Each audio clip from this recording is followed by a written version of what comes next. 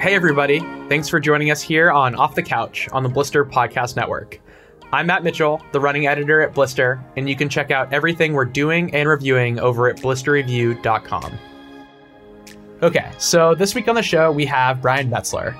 Brian has been writing about running in one form or another for the better part of 25 years now, and you might have read his work in publications like ESPN, Runner's World, or Outside Magazine.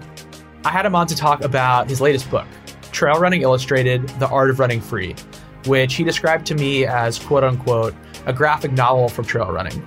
And along the way, we get into a great conversation about Brian's career, his thinking on current trends in the trail running world, and some really good back and forth about carbon-plated running shoes. Brian is one of the most knowledgeable people I know when it comes to running shoes. He even wrote an entire book on them, which we got a chance to talk about as well. So needless to say, he had a bunch of thoughts. So let's get right into my conversation with Brian. So Brian, thanks for coming on the podcast this week. Thanks, Matt. Yeah, happy to be here and excited to talk about all things running. Yeah, so I wanted to have you on to talk about your most recent book, Trail Running Illustrated, The Art of Running Free. I just read through a copy of it, and it's something that I definitely will revisit through the course of my training. I know you co-authored it with Doug Mayer, and it came out late last year, and it's hitting the shelves. You can find it at your most local bookstores. I found mine at this great local bookshop in my neighborhood. But I'm also interested in your career as a writer and how you have kind of like passed through a bunch of different mediums, whether that's like journalism, writing books, editing, photography. I know you were the previous editor-in-chief at Competitor, which is now Podium Runner, and the founding editor of Trail Runner, which I frequent. And your work has appeared in most major outdoor publications like Outside, etc. So in order for me and listeners to better understand that, I want to talk a little bit about how you got into writing professionally. Yeah, cool. That's I appreciate all that. And it's been a fun journey. I think that the two threads of all that are that I love to run and be outdoors in a lot of ways. And then also I've always liked to write, or I found that writing was the best way to express myself. And so, as a kid, I ran, track and field and cross country in grade school, middle school, high school, and then eventually was a walk-on in college. And I loved that, even if I wasn't that fast. And, I took that to some road running and then eventually trail running when I moved to Boulder, Colorado. And, that opened up a whole new kind of realm for me. At the same time, when I moved to Boulder, I was kind of just starting my career. I had worked for some Chicago newspapers and did everything from like the crime beat to high school and college sports and all that stuff. And, I was really kind of searching for my kind of first kind of real thing I was psyched about in my career. And I moved to Boulder, and certainly at that time and still now, there were so many endurance athletes there that, it became this natural thing to just kind of, see them at the track or go to the running stores, hang out and learn about stuff. And, I got, a lot of story ideas that way and, started pitching them to different, magazines and such. And, back in the day, there was, it was like mostly magazines or newspapers. And so I did a lot of that work. And that kind of evolved. And then I had this opportunity to start Trail Runner magazine, which was super cool with, a rock climbing magazine in Boulder. And that kind of sprouted from there. And then, at the time, trail running as a sport was not new. It'd been around for quite a while, but it was really just kind of starting to blossom, and kind of really starting to blow up. This is like 20 some years ago.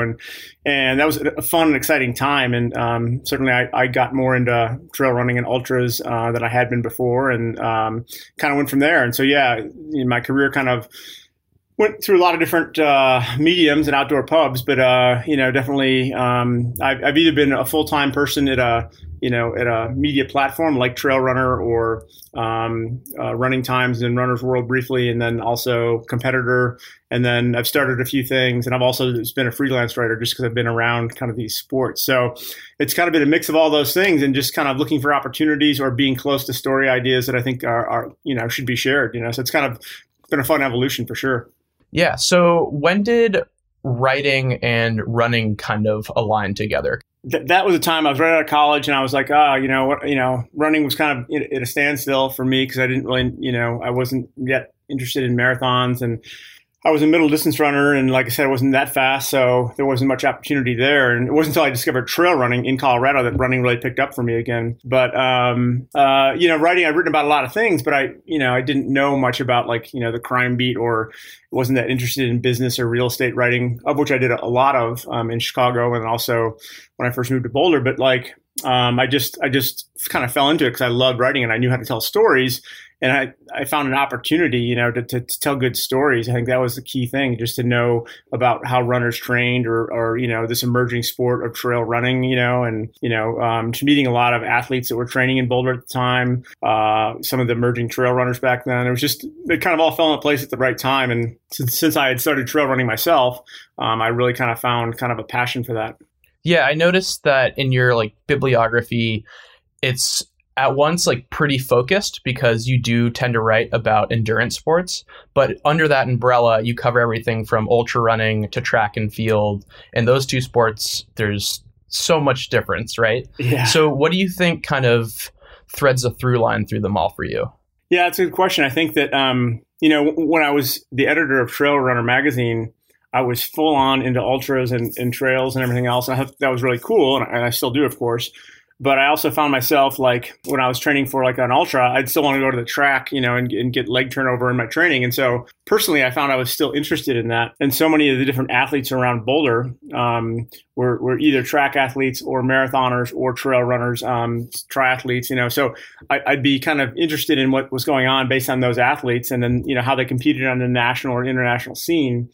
But I think that the thread of all that is kind of what I found in the people I trained with, or, people always say that, Boulder's so full of elite athletes, and it is, and that doesn't really affect the rest of us who are, age groupers and everything else. But the way that it's prominent in Boulder is that everyone that's an age grouper inspires you to do something else, And so once I was into trail running, all of a sudden 100 milers, that's cool. And then once I, met friends that were doing triathlons, Ironman, and it sounds obsessive, but it's really not. It's just kind of pursuing all these passions. And so I think from that point of view, I was really interested in a lot of different ways to train, to race, to explore, to be on foot or on a bike. And then also just, again, being close to some of these stories, to tell these stories in the media, was a great opportunity that I'm certainly grateful for. But it also was part of my passion too, that I kind of learned that this is cool. I could challenge myself this way, or I could compete in this kind of event. And so it's been fun to be able to kind of explore all those different activities. And the single thread, I guess, is how far can we each individually push ourselves toward our own level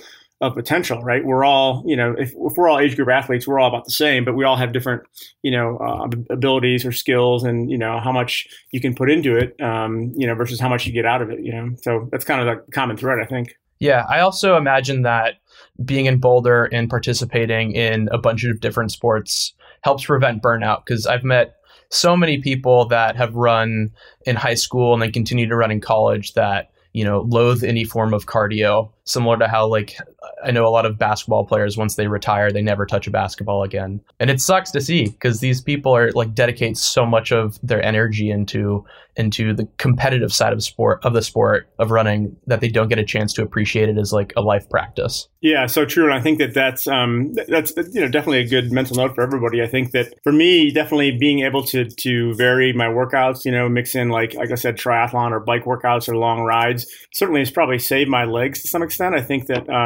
I'm built like a middle distance runner, so I've never been a really, like a lot of my friends who are more classic distance runners, really wiry and lightweight. I was always this middleweight muscular guy that ran on the track, and that doesn't really convert well to being a marathoner. And if it does, doing long miles, it tends to beat you up, And so I always benefited from doing plenty of time on the bike.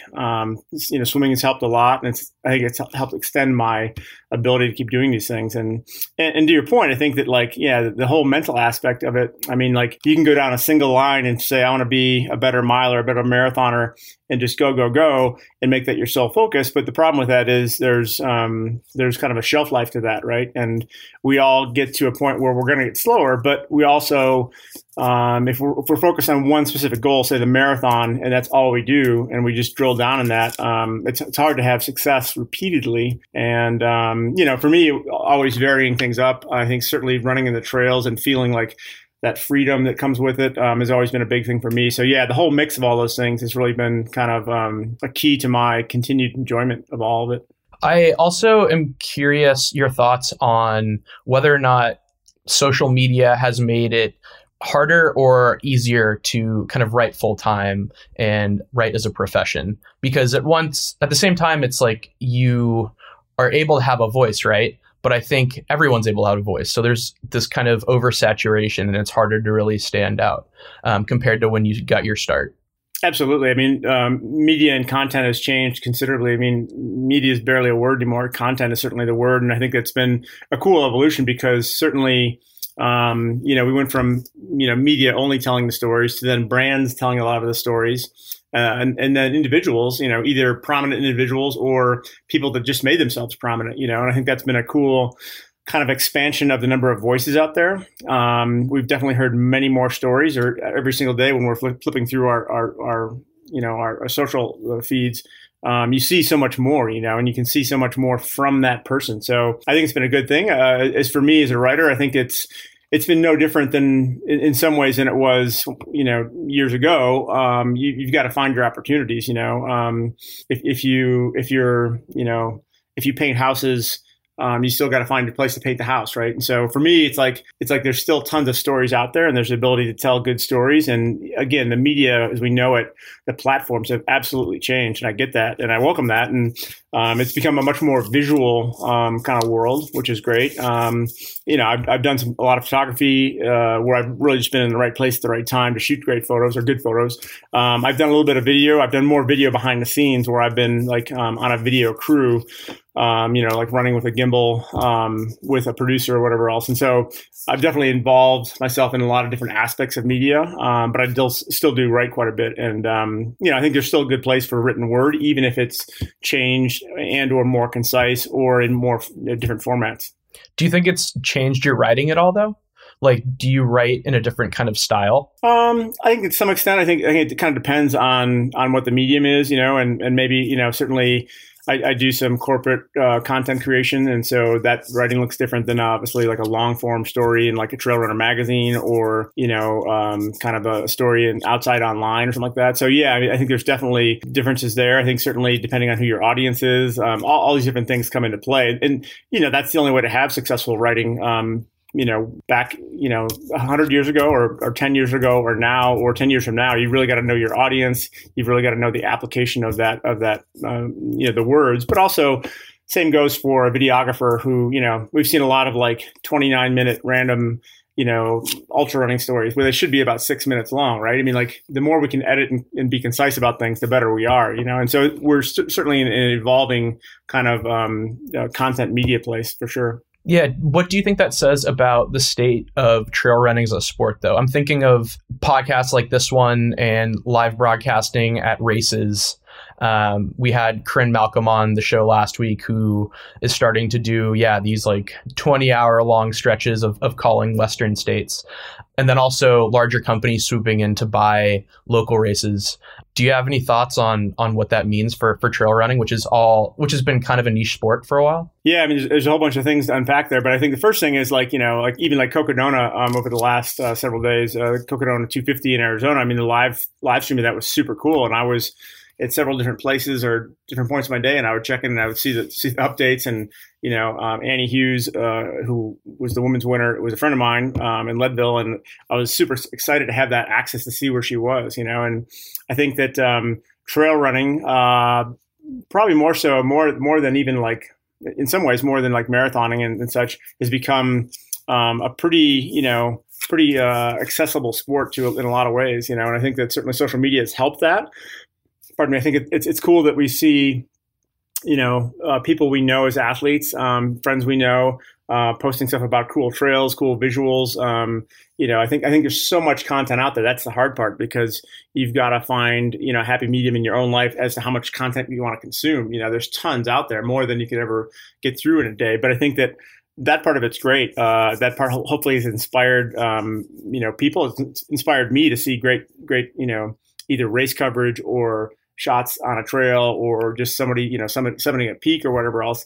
So I think that part's good. I think as far as, the races consolidating to some extent. The whole UTMB World Series, UTMB is either partnered with or bought a lot of well-known races in the United States. That will be interesting to see how it plays out. I think that whole World Series has a lot of merits to it. I think you can have this aspiration to maybe qualify and go to Chamonix as one part of it. It's not the whole thing. I think that's cool because I've been in Chamonix and I've run there and it's a beautiful place. But I think that what's more important is still what those individual races offer.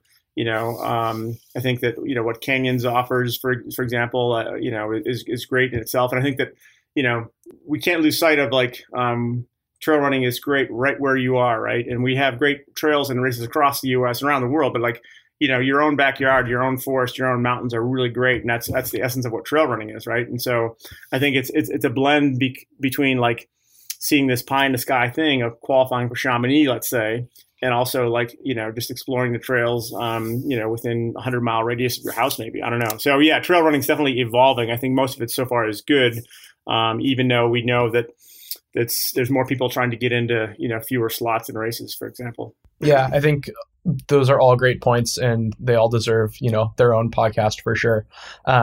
Moving on though, I do want to ask you about shoes. I'd be remiss as the running editor at a website that reviews shoes not to ask you, because I know I saw somewhere on Twitter that you've reviewed, thousands of pairs of shoes, and I spend a lot of time doing the same. So I'm curious about what your testing process is like and what kind of got you into reviewing shoes, what fascinates you about them.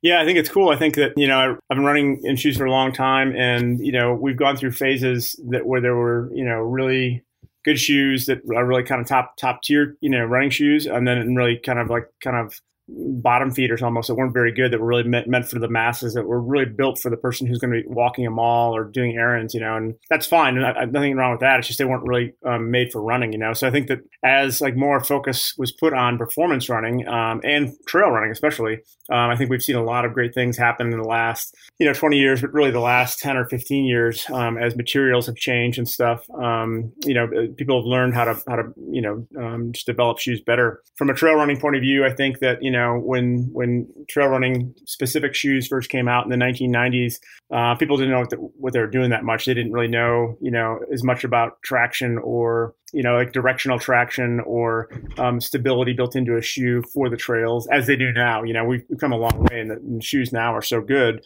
based on this evolution and involvement with people that are actually out on the trails quite a bit. So to answer your question, I got into it kind of because I was in the media, and kind of shoe reviews became this thing, and then it became more of this kind of ongoing thing where shoe companies were sending samples and everything else, and I was putting them on feet of wear testers, and it kind of evolved from there. And then it's as the mainstream media became interested in those things, like everyone from the Wall Street Journal or whatever men's journal outside, it just became this thing where every gear category has lots of reviews. Anyway, to that point, it's been a fun evolution for sure, and I think it took a while to develop what I call a learned foot, in terms of every shoe is different and how you run in it, especially based on the materials, the weight, how it's balanced, the traction, all these things, how it fits your foot first and foremost. So it's just been something I kind of a little bit fell into, but also had a great interest in. I think that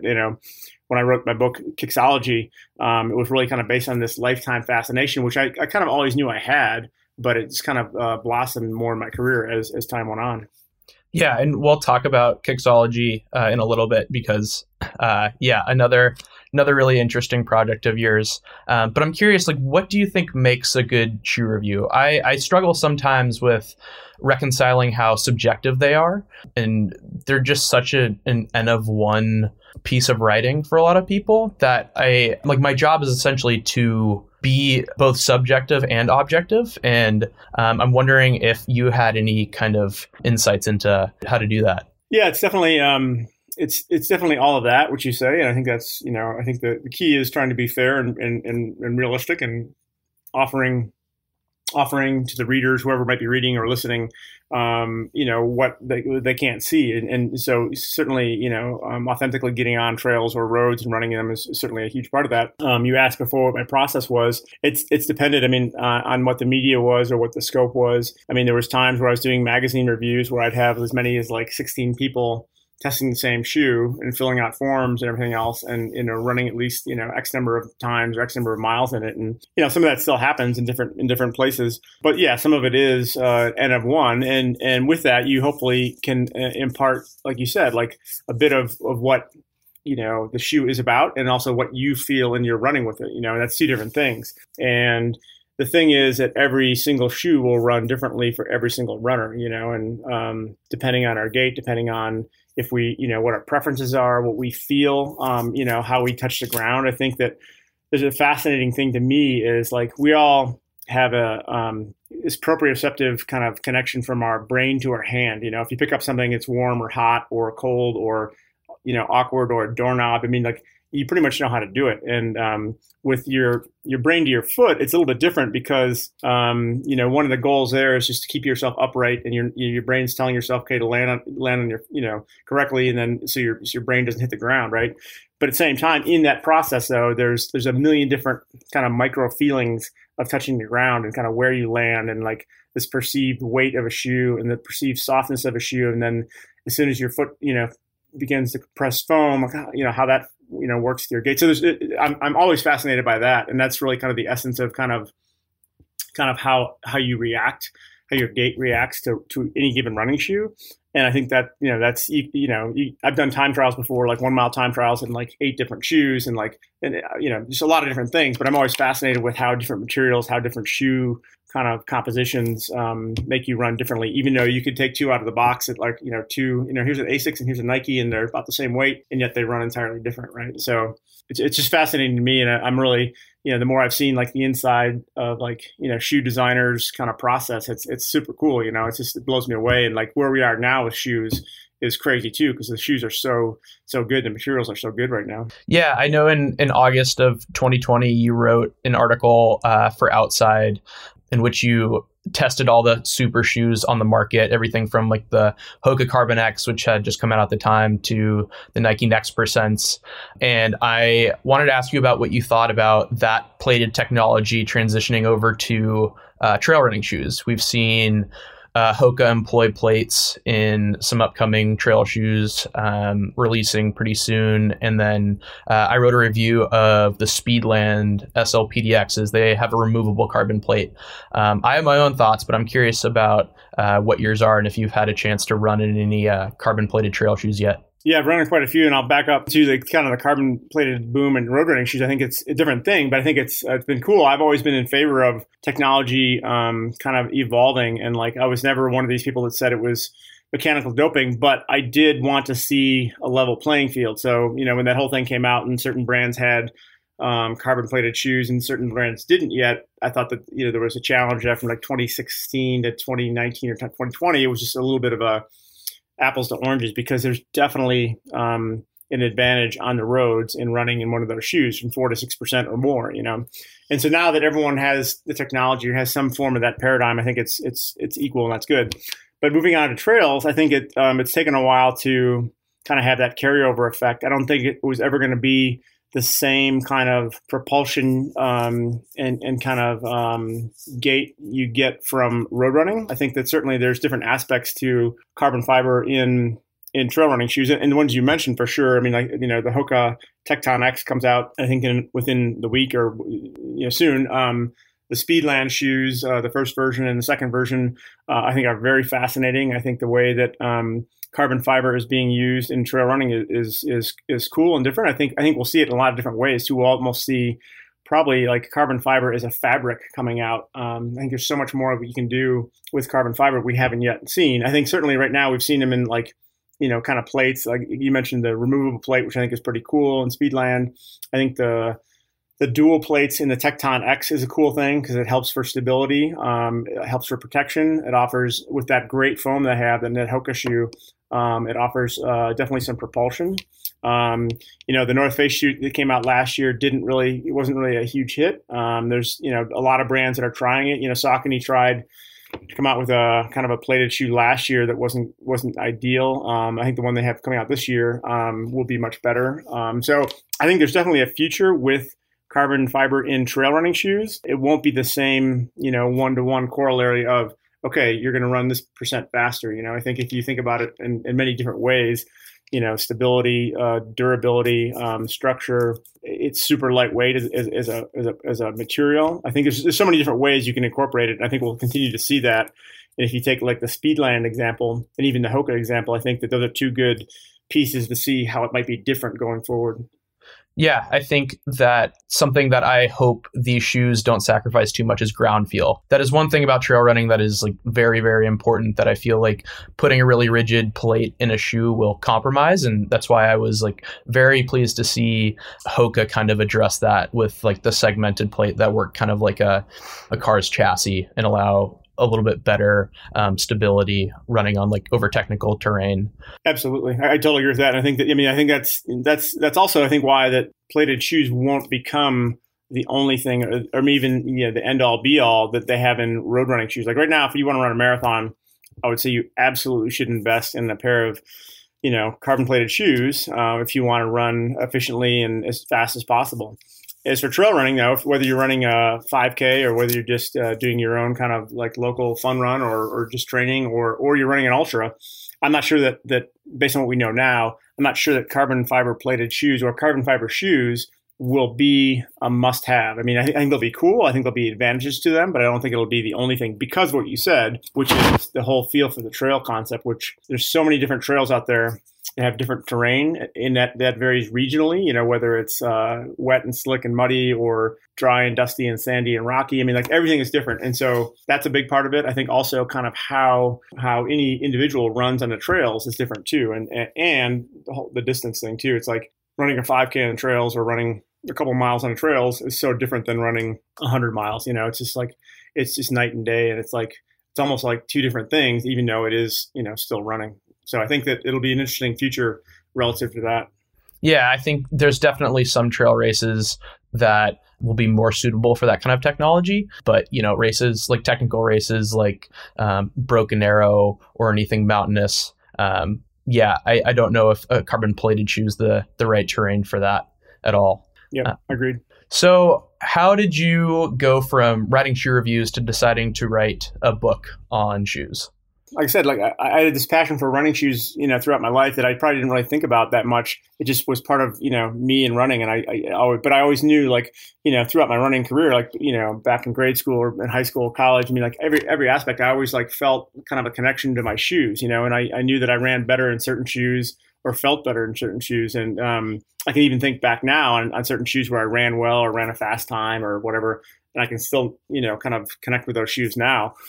And so, it just came to be that I just knew a lot about shoes. And as I was immersed in the running industry and the running shoe industry and talking to people, you'd show up at the Boston Marathon or a trade show and start talking with people who've been in the industry for a while or people just brand new to the industry. And it's a kind of a fun collection of people that have all these different backgrounds and can reference different shoes and everything else. And, I had a lot of knowledge of a lot of shoes and because I was writing about a lot of shoes, it just kind of became this thing where I can tell stories, more connected stories. And especially, as this whole carbon plated thing was coming together, there was more interest and more focus on running shoes than ever before, and very much a lot of content being put out there, a lot of specificity about the types of shoes people were choosing and kind of how they were developed. And so it seemed like it was a perfect time to write a book about that. And, again, I had a lot of stories, a lot of background, a lot of people that I connected with in various ways, either in Boulder where I was or in the running shoe industry in general. So it just kind of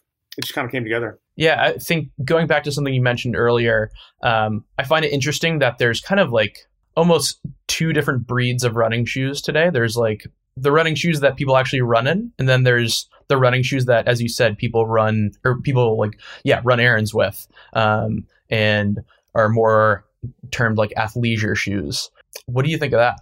Well, that's a huge market. It's and that's probably the end point. But getting back to what you're saying, I think that running shoes at some point became the shoe of choice, the comfort shoe of choice for Americans. And I say that, and I might have mentioned in my book that if you go to an airport, everyone's wearing running shoes, right? There's a few people in dress shoes because they're in suits or whatever else, but most people, if they're just wanting to be casual, they're almost all in running shoes. There was a phase that there was more people in kind of court shoes, like basketball shoes or tennis shoes, but not running shoes. You go to the airport if you want to be a real running shoe geek, you just go hang out at an airport and it's like, look at the people's shoes. It's like, there's some from 20 years ago, 10 years ago, and it's like you can name like hundreds of different shoes in an hour. But so whenever that happened, whenever running shoes became kind of like, I guess, cool enough, or maybe not cool enough to wear at airports, it was kind of like this kind of acceptance of running shoes, one, being comfortable, and two, that's what people had. It's like people wanted to be comfortable and casual, but also it was part of their makeup of them being runners too. So I think all those things were certainly part of that. I think the whole athleisure movement is interesting because there's a lot more like what you call sneakers out there that are like just comfortable, and like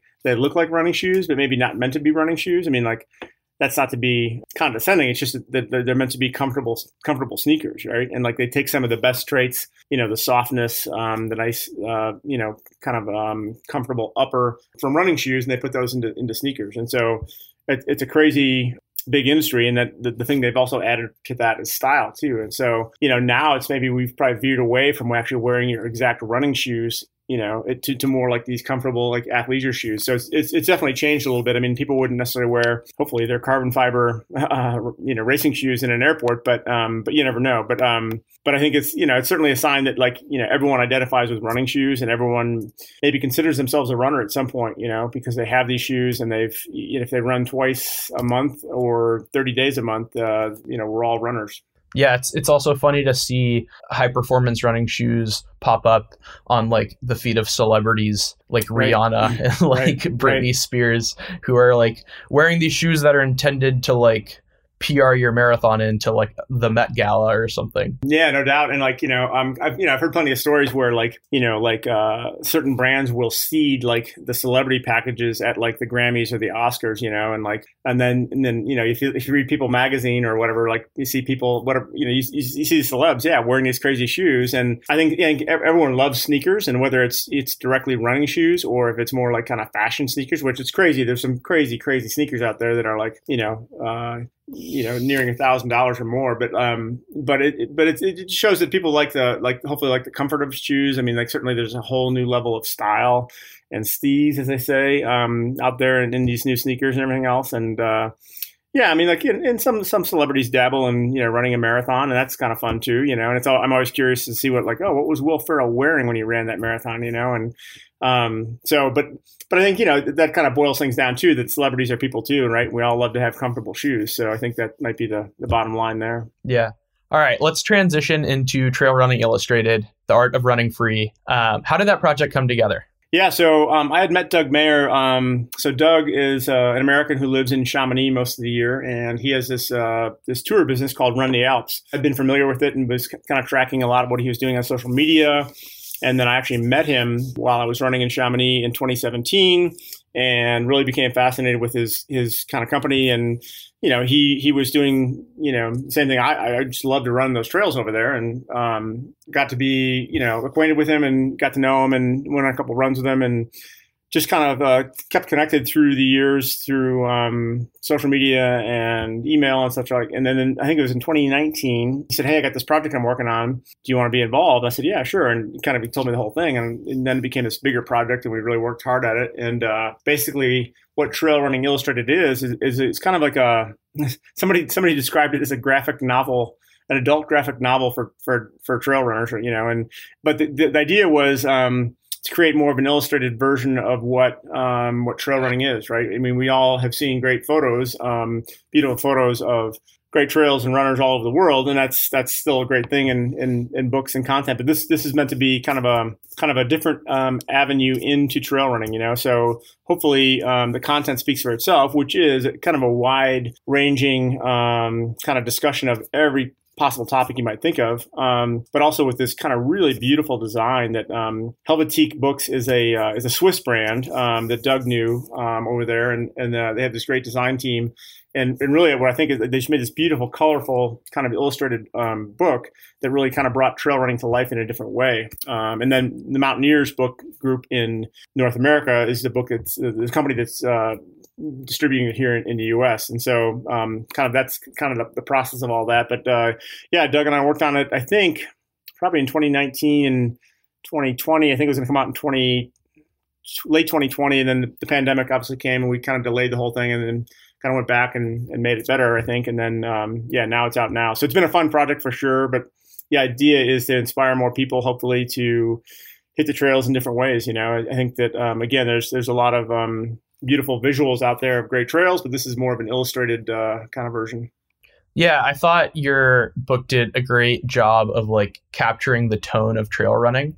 It's kind of like waggishness and like playfulness, and it doesn't take itself as seriously as a textbook or, some literature on other endurance sports that are kind of have less smiles. That might be changing though, because I know trail running is like becoming, a bit more serious as it professionalizes. Yeah, I guess like I had trouble assigning a genre to your book, and I think that's like a really cool thing, because it's like it opens itself as like a resource, but also is just like a pleasurable skim, and also like, yeah, visually very attractive as well. And also there's a ton of history in that too. So I'm wondering how, like, what parts did you kind of prioritize when you were kind of thinking of the project? Well, first of all, I want to say I appreciate that, because I think hit the nail on the head for everything we tried to accomplish. So I think that if your reactions were those, that's great, and I really appreciate that. I think we wanted to be as kind of wide ranging as possible. Not necessarily meant for total newcomers, but also having content that's lively enough for someone, like you said, the skim factor. You pick it up, you might be a lifelong trail runner. You pick it up and you can skim through it and get more insight and everything else. So I think trail running is still in this growth phase. Especially I mentioned like when I started trail runners, it was really kind of in a smallish kind of like prepubescent phase of just getting off the ground. And now it's like more people know what it is. But I think we saw after the pandemic, so many people kind of said, "Hey, trail running, I want to do that." And I think so.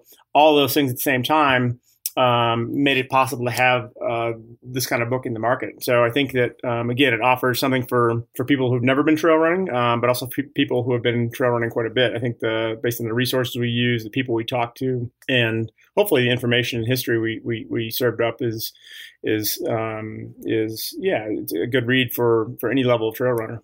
Yeah, there's a good amount of science in the book as well. And I'm curious whether or not you did most of that research, or it was just something that you like picked up through your course of running. I don't know. I always flip to the injury section of these books, because I'm like, oh yeah, I've had that.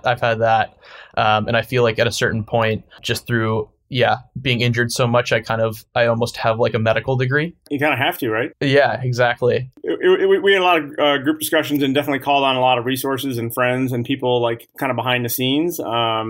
That certainly helped us out with a lot of things. I think that, certainly knowing, that people were interested from a lot of different levels, was, is probably the reason why there's more sciencey stuff in there. Certainly, the medical stuff related to injuries. I think that, that's unfortunately a fact of life for runners, especially trail running.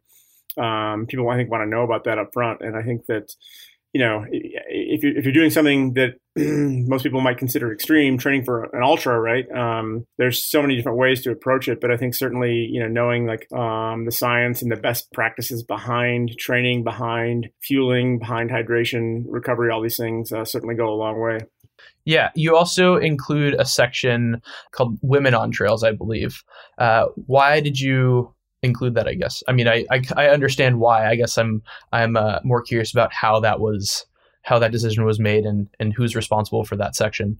So that was something that certainly needed to be in there. You couldn't have two guys just talking about trail running for everyone. Obviously, half the people that run are women, so certainly we wanted to make sure we were authoritative and speaking from the right voice to have that kind of discussion in there. So yeah, we definitely called on a lot of different female trail runners to contribute to those and really kind of write and edit and then review and then rewrite during the process. And so we don't want to we didn't want to pose ourselves as like this authority from a woman's point of view. So yeah, do you have any other, I guess, trail running specific books you look to for information that you would recommend? I'm curious for my own reading lists. I think certainly there's a lot of books I've read that have dabbled in trail running. I think that Scott Jurek has written 2 different books which are really good. I think that Born to Run I think is a fascinating read. I think that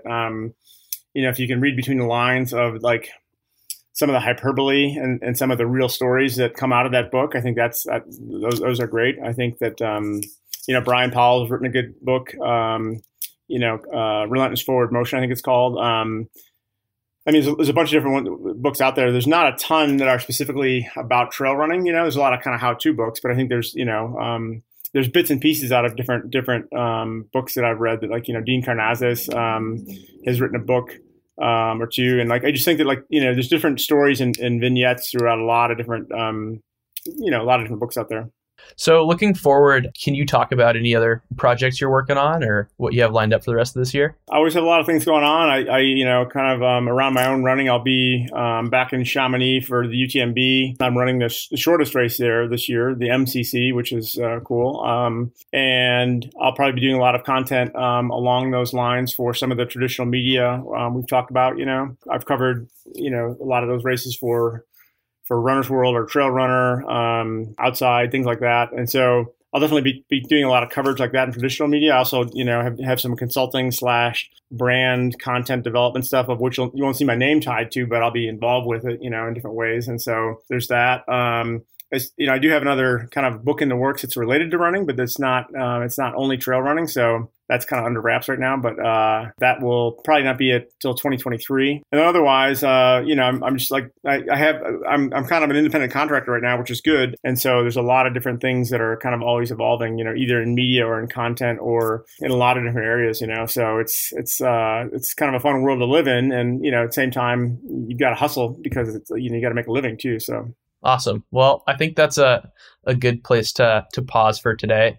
Brian, thanks for chatting with me, and I'll keep an eye out for that book. Yeah, and it's been great talking with you. And I just want to say I love what you guys do at Blister and everything else. And I think that you guys seem to have a real bona fide testing process for all your gear. And it's as a person who runs, but also spends a lot of time on bikes and skis and everything else. So it's always fun to see kind of what other kind of content producers are doing and media's doing. So keep up the good work.